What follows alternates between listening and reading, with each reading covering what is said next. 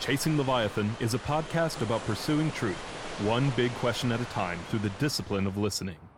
Truth is too big to tame, but if we pay close attention, we might get the chance to glimpse something truly magnificent. So please join me in this pursuit, 1 week at a time.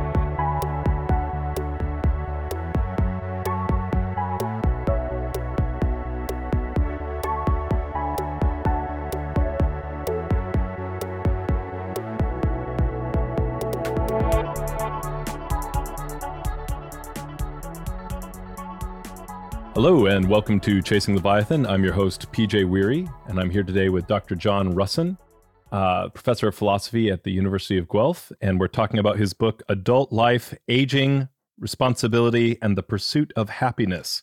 Dr. Russon, it is wonderful to have you on today. Yeah, well, thank you very much for the invitation. I appreciate it. One, I'd love to start by asking why the book, but I just want to say that as a parent, I really loved kind of the inspiration for the book. I know that there's a lot of philosophical wise, but the fact that you started writing this around that time of your son having his third birthday really means a lot. I'm excited about the topic today. So tell us why this book? Why Adult Life? Yep. I guess it starts back a little bit. I've always been deeply philosophically and otherwise interested in human psychology, and it has always seemed to me that that's what we should be concerned about. You know, we should be concerned with how we work as people, and it seems to me so much in our world is built on not understanding that there's a lot we all need to do to really appreciate how people work and to, you know, build structures in our lives and build relationships that actually support us and, you know, keep us mentally healthy and all the rest.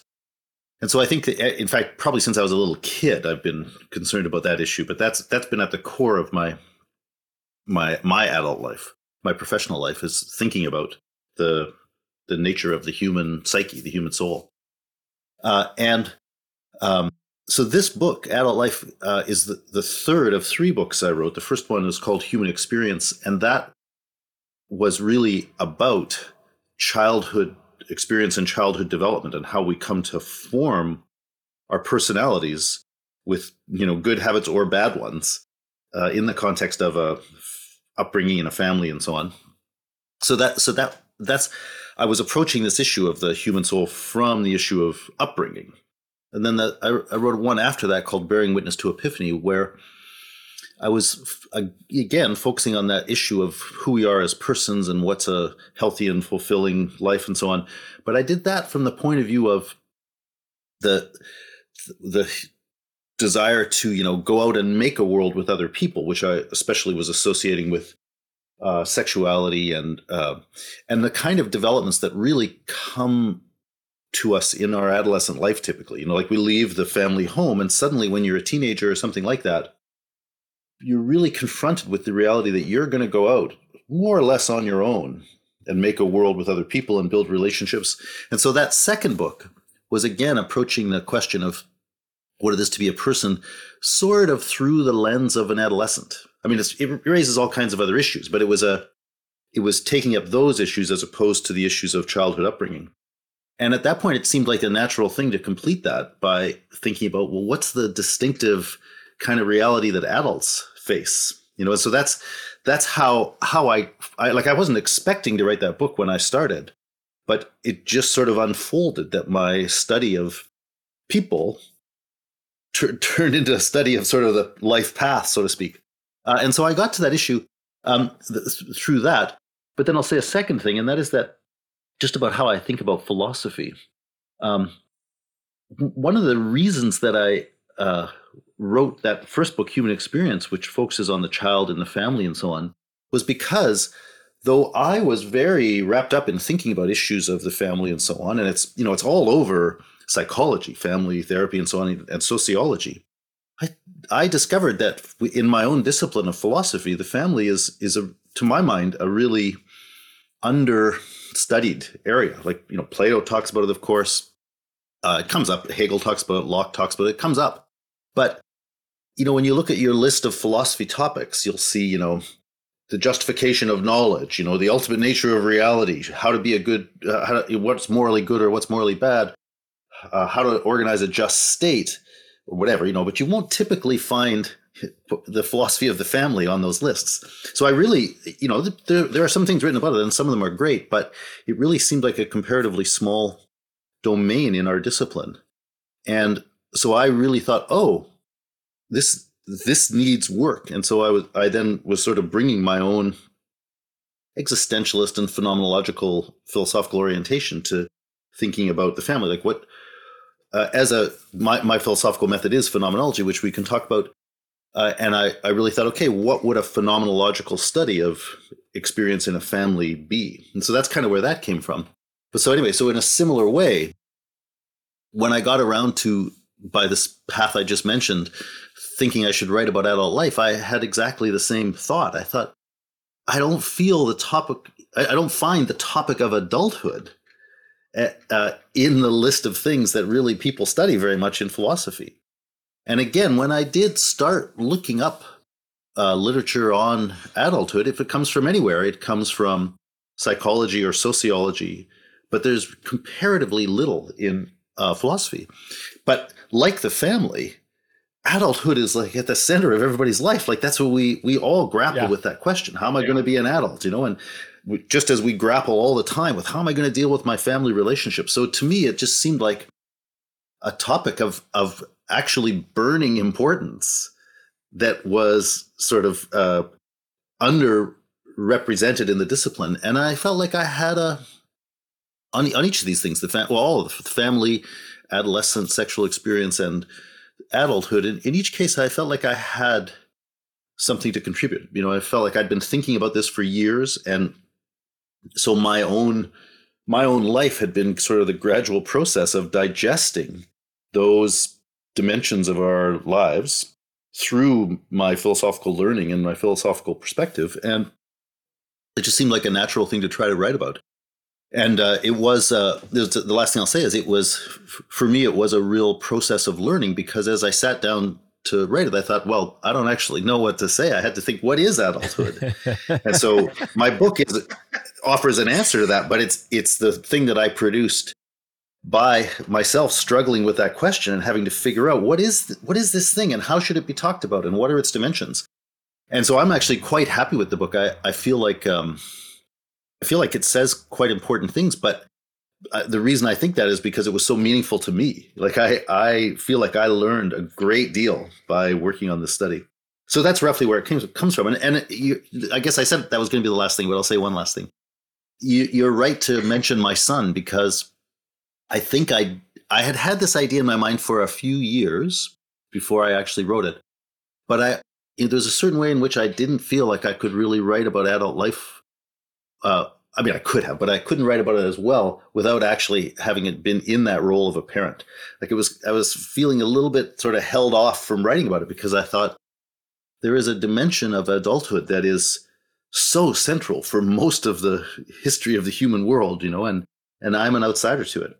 And it really was having a child and, taking care of him that sort of completed my sense that, oh yeah, right, I have something to talk about here, and I kind of know where I want to go with this. So his coming into existence was actually a pretty big part of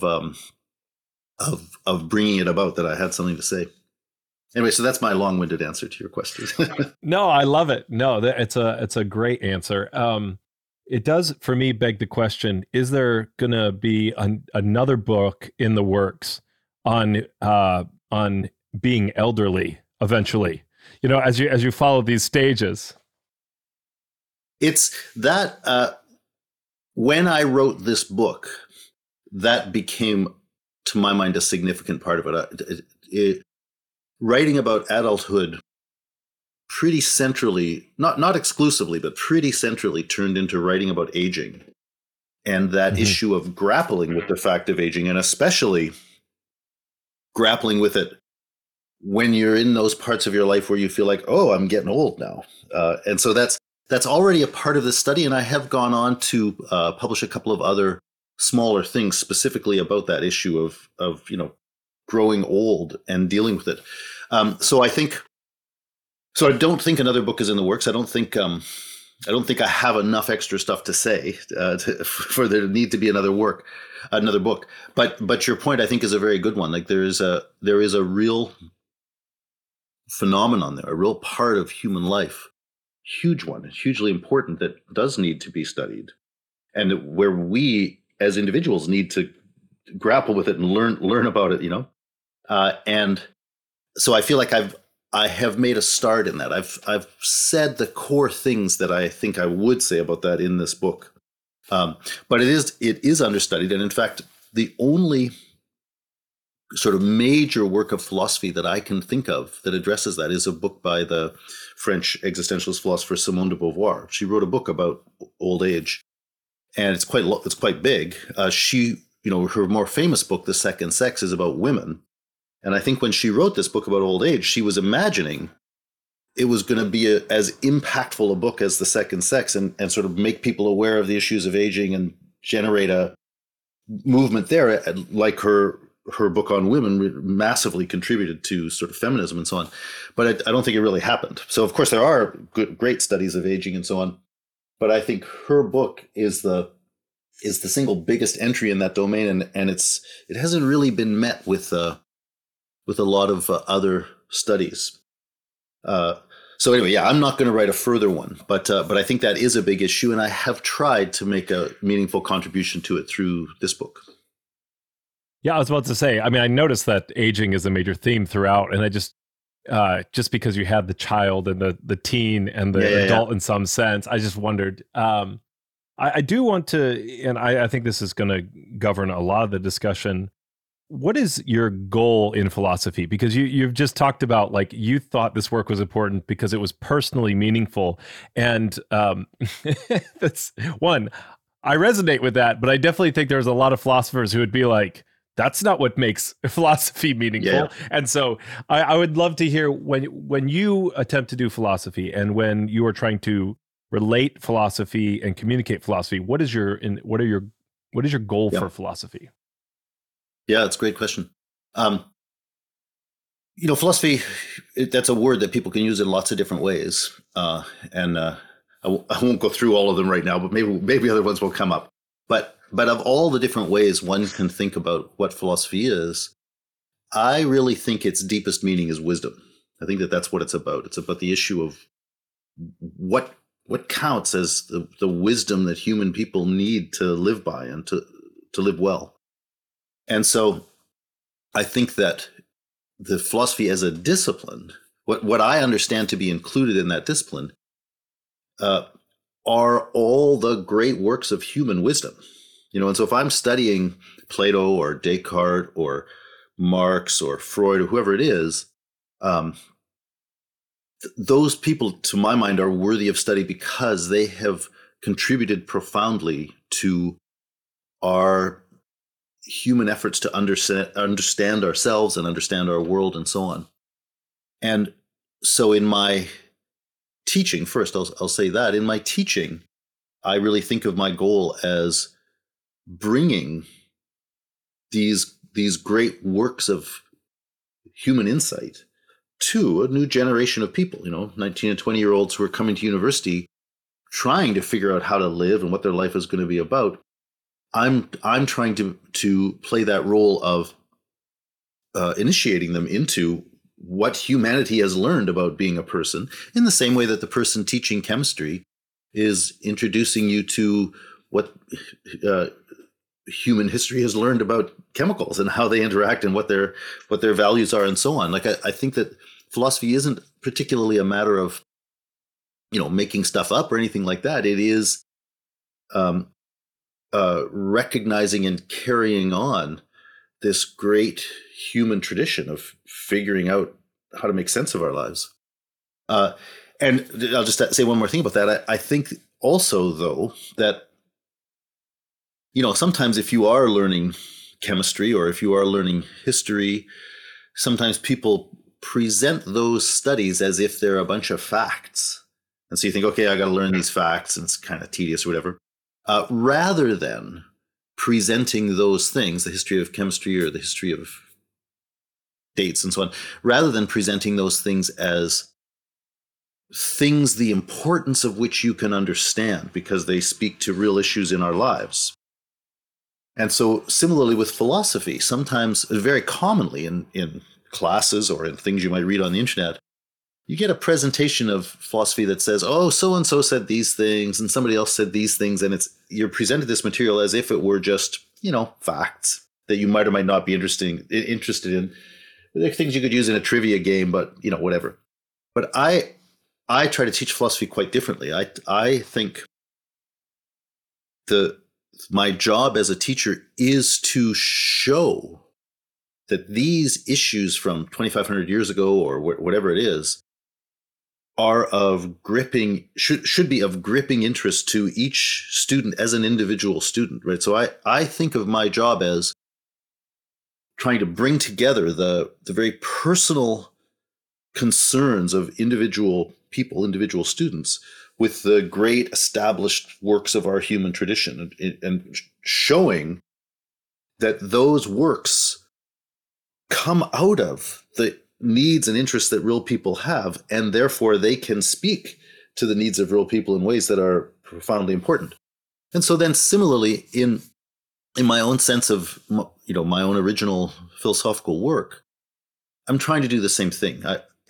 So yes, I am trying to do something that is personally, profoundly meaningful to me, but that's not the thing by virtue of which it should be called philosophy. It should be called philosophy if it's actually wisdom, right? And so I'm trying to do the same thing that, again, a chemist is doing. Like, I'm trying to be a scientist in a way. I'm trying to establish the things that are true and that can be shown by the most rigorous methods to be true, and to draw on the most compelling evidence and all the rest.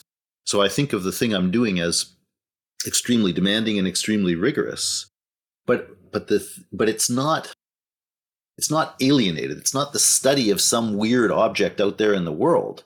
It is the study of the things human beings need, and therefore that rigorous,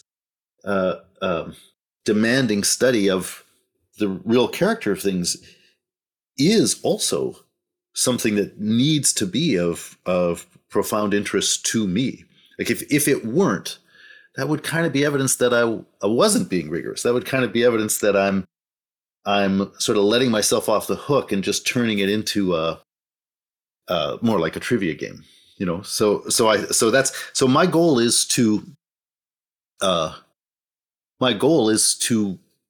draw on everything I have learned, everything one can learn from the history of the discipline, to try to bring those resources to bear on the pressing issues of our lives and of our world right now, and to make meaningful original contributions to that reflect my own sense of what's important, but that also will be of meaning to other people. In fact, I'll say one last thing just because of what I just said. That's in fact the specific project I'm involved in right now. I'm trying to write a new book, which I'm tentatively calling To Live in These Times. And I'm really trying to bring everything I can to analyze as rigorously as possible what is the distinctive character of our contemporary situation, and how can the resources of philosophy be used to help us live well in that setting. So I mentioned that just because that sort of completes exactly this thing I'm saying about what it is that I'm trying to do in philosophy. Well, then, so let me just make sure that I'm tracking with you here. I hear you. It almost sounds like what you're speaking against is kind of this idea of philosophy as like a history of debate, right? It's let's follow the trail of debates, and instead trying to bring people into maybe call it the great conversation, but this ongoing kind of self-conscious conversation with the idea of personal and communal growth. It's similar. Would it be similar in the way that I think we've all experienced talking to a very good friend, or talking to a partner or spouse, and you get into a very spirited discussion, let's say, and the point becomes about whether or not you're right, and not about how you can grow together in your relationship as a person and together. And I think I definitely see, and I think that's sometimes when people get frustrated with philosophy, they get frustrated with it being about all you care about is, you're a terrible person, even if you are right, and I don't care, right? And so, Yep. is that tracking with you? Yeah, I'll say one thing that's slight variant, but that's very very much the right kind of thing. I would say that when people in the conversation with friends you were just talking about, people get in an argument and they want to win. And I think that when you got to that point, it's actually not that healthy or happy anymore. But the thing that's really needed is not so much to figure out who won as, I mean, sometimes people are not doing things in good faith or being unfair. So sometimes there are people who should lose. But, generally speaking, the thing that really matters is understanding what the real thing is. The important thing is that this person is coming from, and what the important thing is that this other person is coming from. And if you can see that is the way that each person is coming from something that is worthy, you can figure out a way to reconcile things, right? But often we don't think about what the important thing is that we're coming from. We just think about our sort of particular claim and we fight it out. Well, so similarly with the history of philosophy, I think your expression was a good one. People often treat it as a sort of history of debate, and I think that's the wrong way to think of it. I think it's an unhelpful way to think about it. It's not. I don't see it. I don't see the importance of philosophy coming out when you think, oh, here's somebody with a claim arguing against somebody else with a different claim. I think you appreciate the history of philosophy when you see. I think of it as a history of insight. So when you see what the real insight was that is being expressed through that person's claim, that's when you really start to get it. And so analogously to that conversation with your friend or whatever, I think in studying the history of philosophy, you see a lot of people who on the surface appear to be saying different things.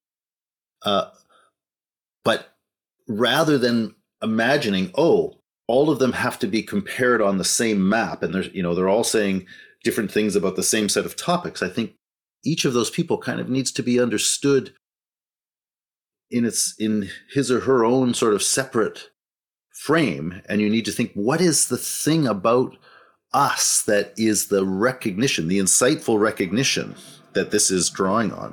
And when you do that, a lot of the appearance of debate disappears, and you see much more, this is a person bringing out this, and this is a person bringing out this other thing. And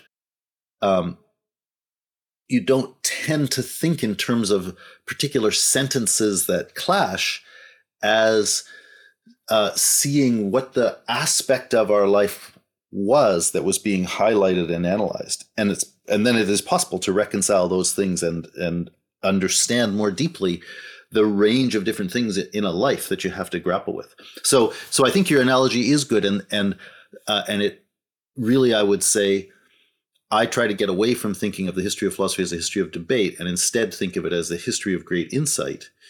And I approach every philosophical writer sort of with the premise that this is true, and so the challenge is to figure out how it's true, and that's more or less my approach. Yeah.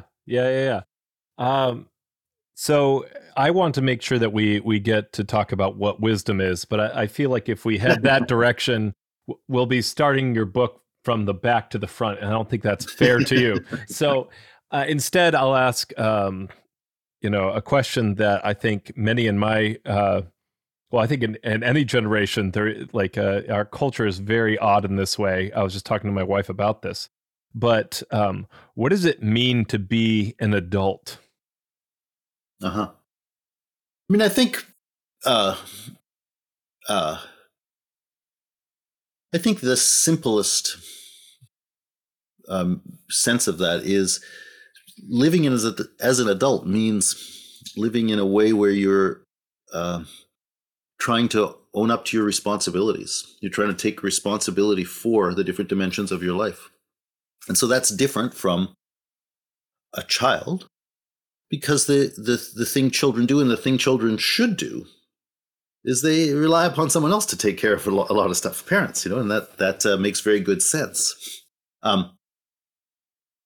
Even adolescents who are becoming much more independent still live and sort of know that they live in a kind of a protected domain where they can indulge themselves in thinking, I don't have to worry about that. I don't have to take care of that. I don't have to deal with that. And I think becoming an adult is realizing you can't say that, right? It's realizing, I've got to deal with this, from the most, familiar sort of things your parents say to you. You got to get a job. You're like, from the most familiar sort of examples of needing to find a way to secure your material maintenance, sustenance. You got to get some kind of job or something. To the much deeper issues of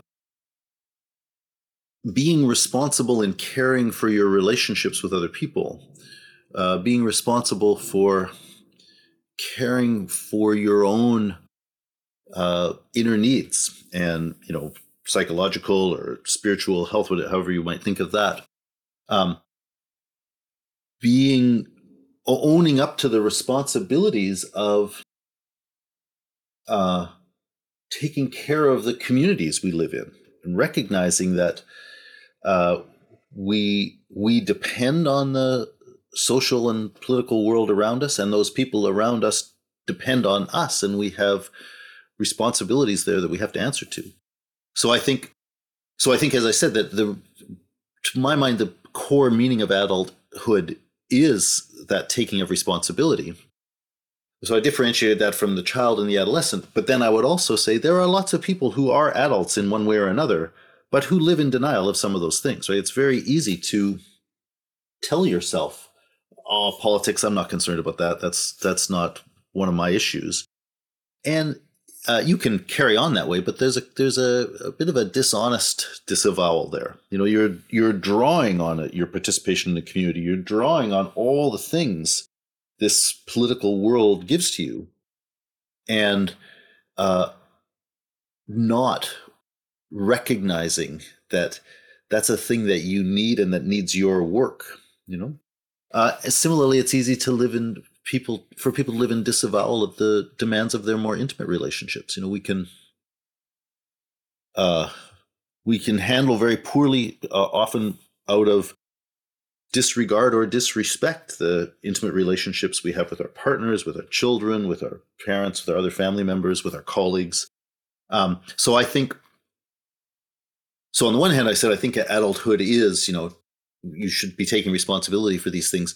But then I also think that the normal form our adulthood takes is that we have to learn to recognize many of these dimensions of responsibility, and that by and large, we commonly live without having really recognized a lot of those things. Aging is a good one. Like, it's one of the things that we eventually discover is we have to sort of admit that we're getting old. We have to own up to our aging. And often that happens to people when they're, 45 or 50. They suddenly think, oh my God, I'm getting old. And at that point, what you're really realizing is that you weren't sort of being honest about that before. We kind of live in denial of things that are actually going on in our own lives. So I think the core meaning of adulthood is that issue of taking responsibility for these dimensions of our life. And then I would couple that with saying the way most of us go through that is by having certain levels of denial. And so the issue in adult life is often overcoming various dimensions of denial and becoming a bit more honest about what we're called upon to do to live well, to live responsibly, and to live happily.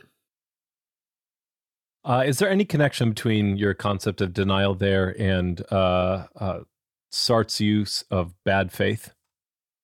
Yes, indeed. I didn't have this in mind when I started writing, but as I started working on the concept of adulthood, or maybe I shouldn't say the concept, but the reality of adulthood, many of the themes and thoughts that came out for me uh, started to dovetail with the way Sartre and Heidegger and other existentialist and phenomenological writers write about authenticity and its negative counterpart, either bad faith in Sartre or inauthenticity in Heidegger.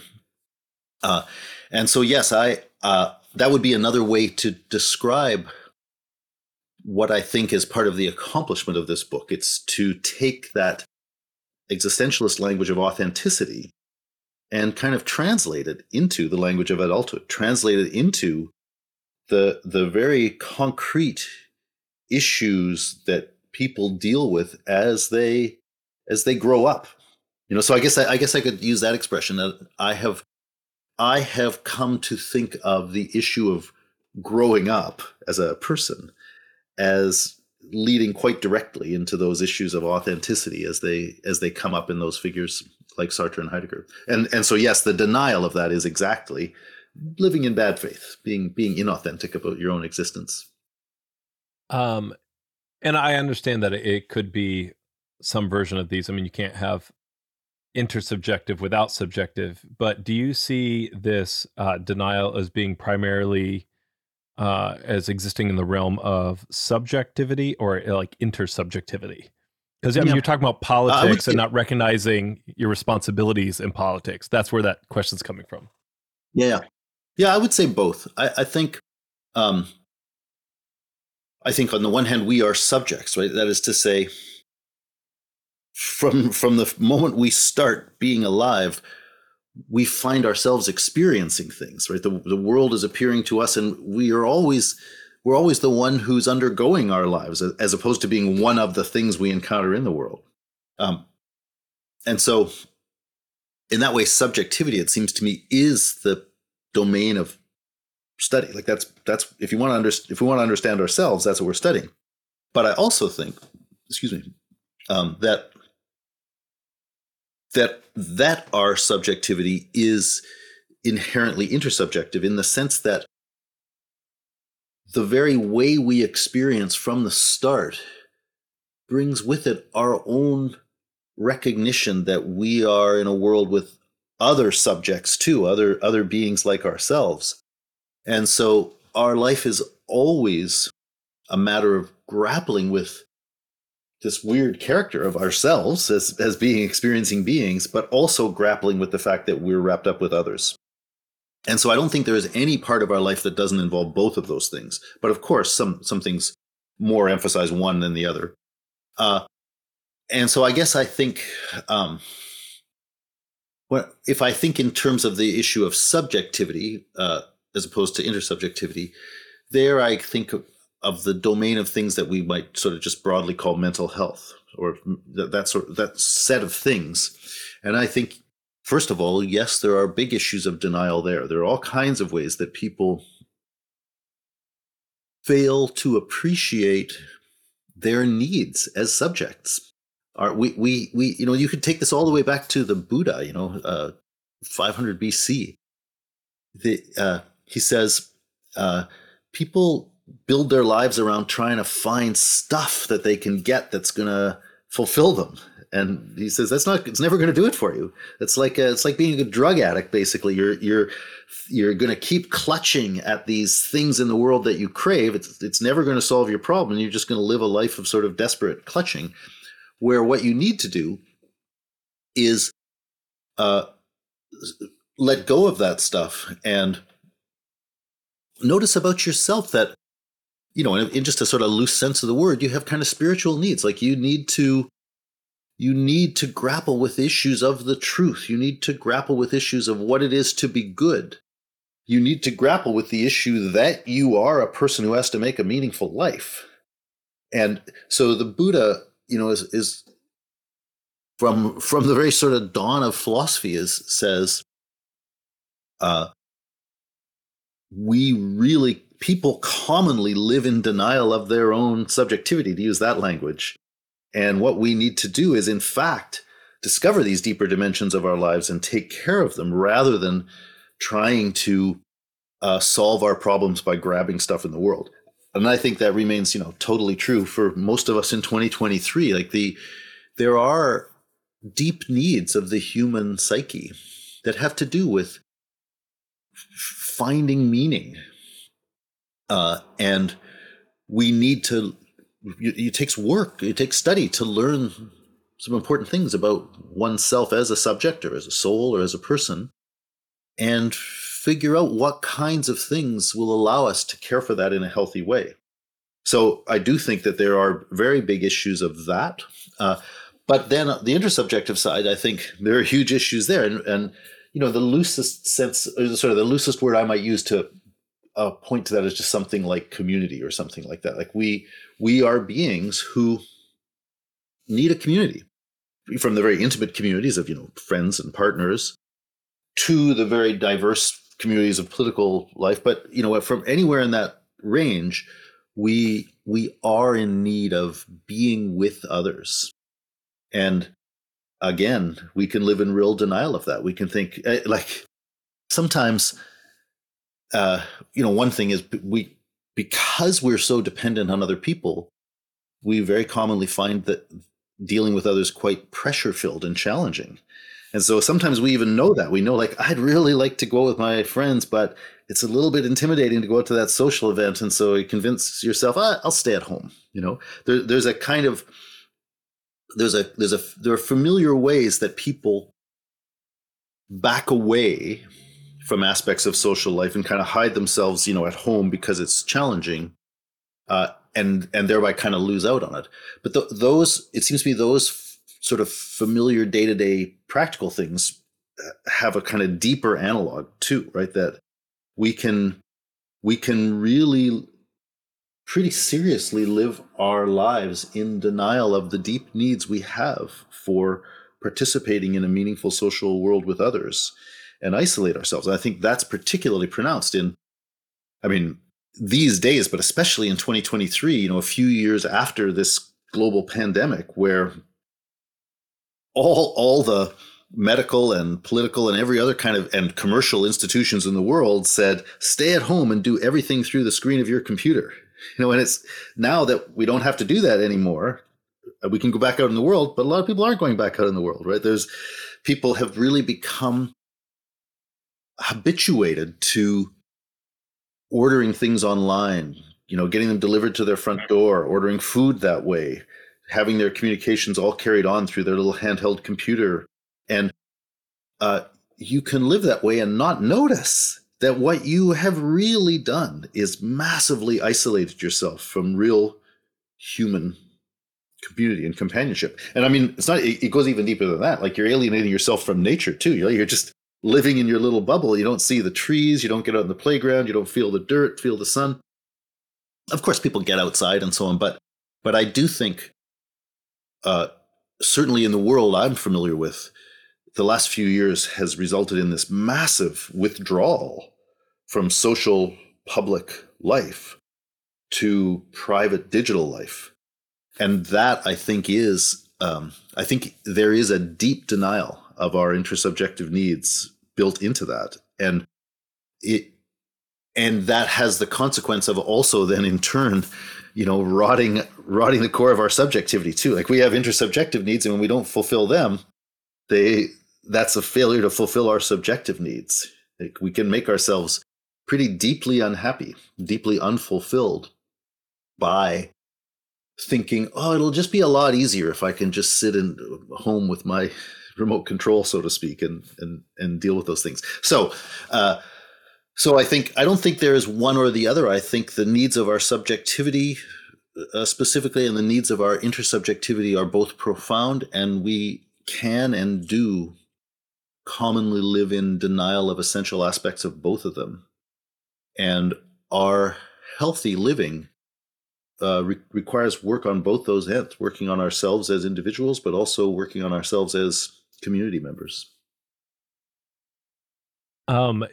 So first, I want to clarify and make sure I'm on track. And it does have like kind of a follow-up question. As we talk about this subjective versus intersubjective, I think I understand that it's not just, you can't just subsume subjective under intersubjective. And like a good example is you have parenting, right? You have this intersubjective, like you have the set of needs, these responsibilities that come with being a parent, and then there's this mental health side that would exist under subjective. And if you, it is a mark of unhealthiness, um, to feel that you only should nourish your inner life so that you can take care of your kids. And if you do that, you will not Yeah, serve that's your right. kids as well. But you don't take care of your inner life just to take care of your kids. That's not how that Exactly. Yeah. works.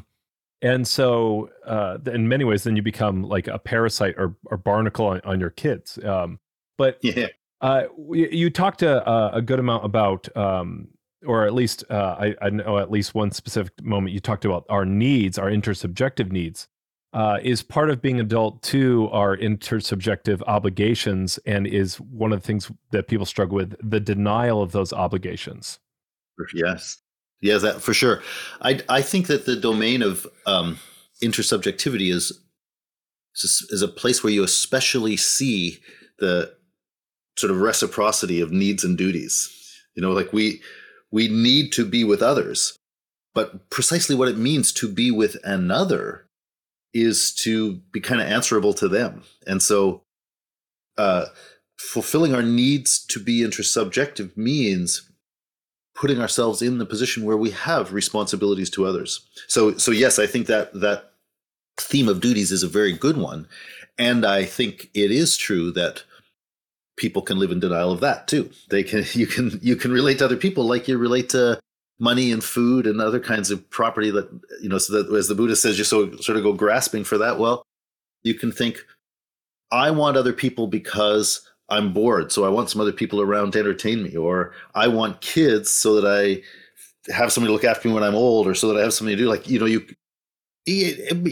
I can very much understand why people, when they're starting to have a family, do think in terms of a picture of themselves. Like, wouldn't it be nice if we were, mom and dad, and we had two kids?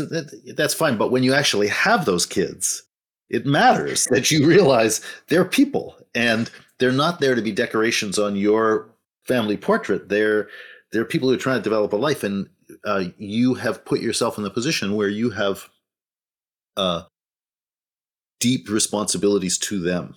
So, but people don't always do that. So I think yeah, there can be lots of ways that we do try to relate to other people, but do it in a way where we try to shave off the duties.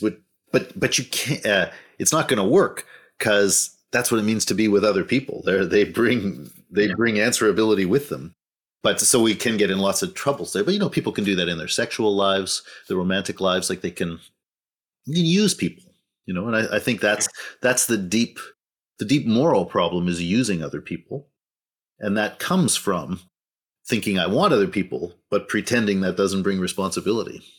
So yeah. Anyway, so I think what you said is right on. Yeah. Um, okay, I want to ask this question before we get to, I think, that very meaty question of what you think wisdom is. But I just love this phrase, the spatiality of adulthood. Can you speak a little bit? What is the spatiality of Yeah. adulthood? Yeah. Let me start in quite a different domain. Just think about animals out in the wild.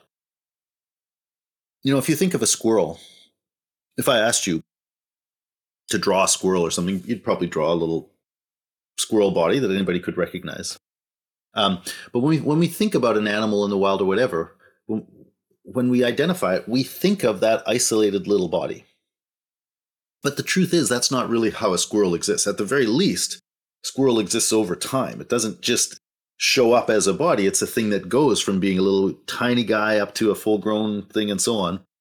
And so the the form in which a squirrel exists isn't a static, isolated organism. It is that organism in a long historical process of doing things. Similarly, the body of the squirrel isn't really just its its organism either, because that organism never can never be separated from a complex environment that it's interacting with. It has its food sources, it has its predators, it has its places it sleeps, and all that sort of stuff. And so you can't really have a squirrel without a forest, or without nuts and so on. So you draw a picture of a squirrel and you'd think, oh, that's what a squirrel looks like. But there's something really untrue about that. It doesn't look like a squirrel unless it's running after nuts, or you're running away from the dog that's chasing it and growing old and so on.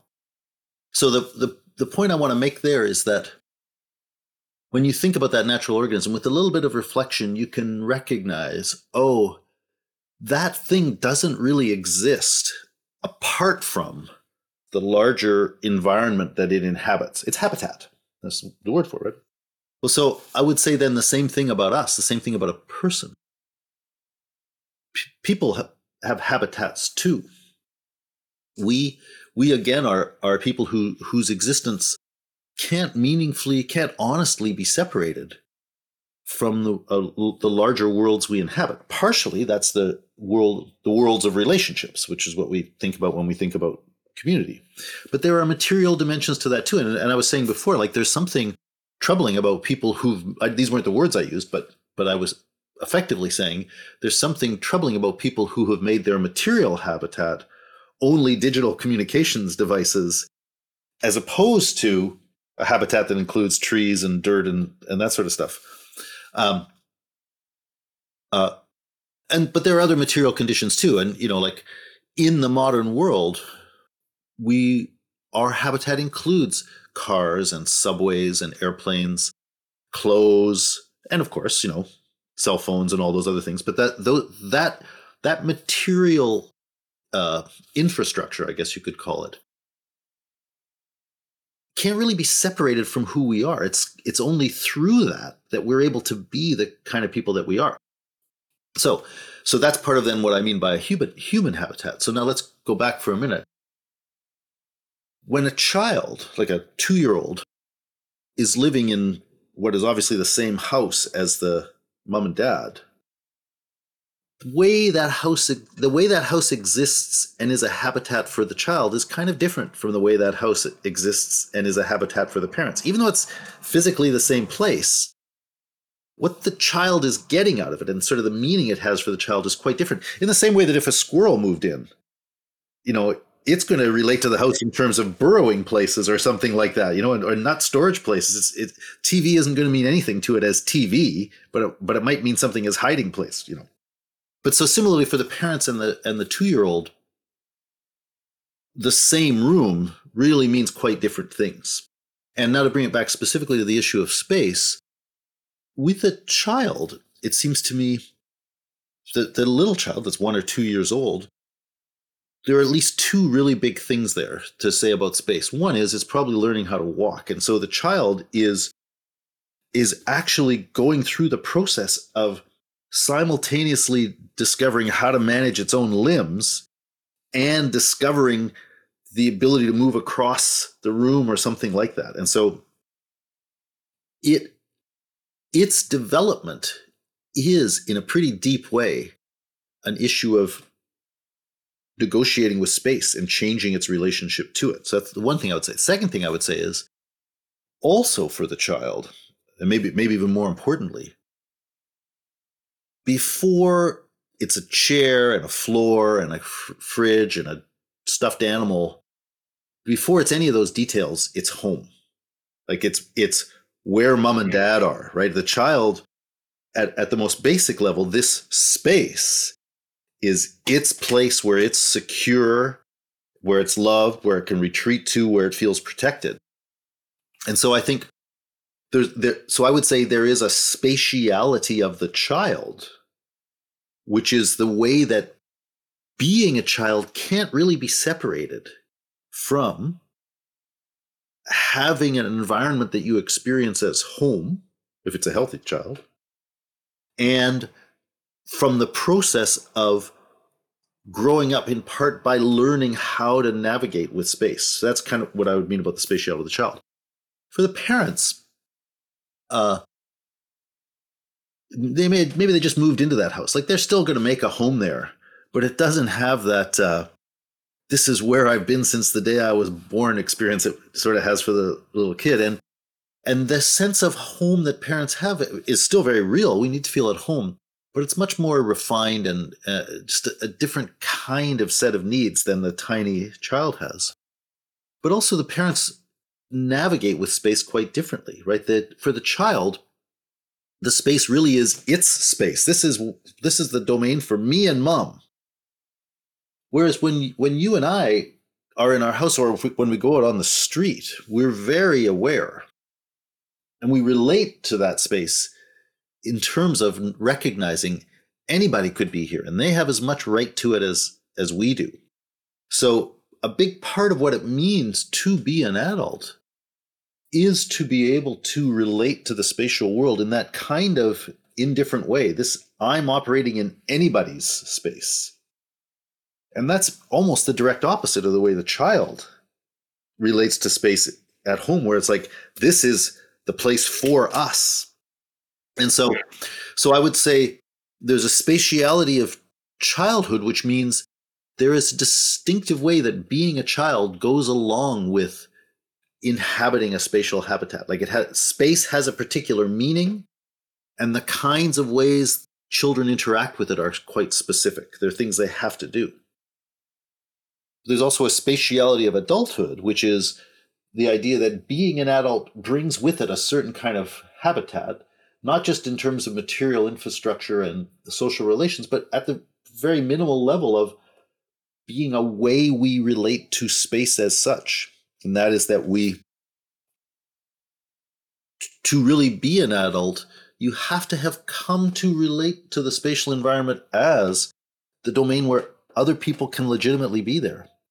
And that, indeed, that's part of what you have to do with children when they're growing up. You have to get them to start recognizing, yeah, that's the neighbor's yard. You can't go there, or you can't do this in public, or whatever. Like those are parts of the processes whereby children gradually change from having only a childish, I guess, experience of space to starting to develop a more adult relationship to spatiality. And so just a last thing then, I think that it's really worth exploring that issue more deeply, just like we can talk about what kinds of community relationships do we need for a healthy life and what kind of material infrastructure do we need. We can also think, how do we need to relate to the spatial environment to have healthy healthy adult lives? And a lot of that has to do with appreciating, contributing to a collective establishment of a public space. I guess that's the word I really want, is public space. Like public space is adult space, and adults, to be an adult, brings with it that responsibility of allowing there to be spaces for others, and contributing to their maintenance and acting in an appropriate way around them. So I think that's I guess that issue of spatiality is just sort of one of the levels of habitat, and it's a very basic one, a very primitive one, but quite an important one. And there are real needs and responsibilities around how we inhabit space, just as there are needs and responsibilities around how we deal with other people. Thank you so much. Really appreciate that answer. And I think about I do most of the cooking, and the way that I immediately start creating boundaries around the kitchen, right, for the kids, because this is not a good place for it to be your space, right? The street, and then think about the denial of responsibility. I think we all feel the frustration of drivers who act like the road is theirs when it is not, right? Like, exactly. So like, it's very childlike behavior. But I did want to, I want to be respectful of your time, but I did want to ask, you end with that commitment to honesty, which I think, first and foremost, you have to have a genuine internal life, a healthy life. You have to have that honesty. But you also talk a good amount about this commitment to wisdom. And you say that's kind of the end goal in many ways of philosophy. What do you consider wisdom to be? Yeah. No pressure. Yeah. I mean, that's okay. I think I'm going to give an answer that's just pretty similar to things that I was already saying. That, I mean, I like you brought up the word honesty, and I like that. I think wisdom comes out of being honest. You got to be honest about what your situation is, and wisdom is what we have learned through our efforts to honestly appreciate the human condition. And I guess the shortest, and so I take it your question is sort of, okay, what is it that we've learned? And so I think that the things I have been saying about trying to appreciate what we are as subjects, or trying to appreciate our intersubjective needs, I mean, I think that's the core of the kind of stuff I would say that is what a wise appreciation of our life really is about. So I think that some of the most important aspects of wisdom are this recognition that there is an issue of authenticity in our lives. Like it is in a human life, there really is a crucial question of whether you're going to own up to your needs as a subject. And those most basically are the needs to figure out for yourself how your life can matter, how it can be meaningful. And there is no book you can go to get a simple answer to that. There's no recipe for it. I believe you can't really live an authentic life without grappling pretty seriously with those, what we would call existential questions. And it's a thing one needs to do. Grapple with the issue of, why am I here, and why am I living, and what's going to make my life worthwhile? So I think that is a real piece of wisdom, to recognize that it does matter in human life to be authentic, or to grapple with that issue of authenticity. I think another very deep issue is the intersubjective one. I think this may be the single issue that has most shaped my thinking and my living for my whole life. I think we need the support of other people, and that our life at the deepest level is wrapped up with the desire to be recognized and appreciated by others. And we lie to ourselves when we think we don't need that. We lie to ourselves when we think we can get away without it.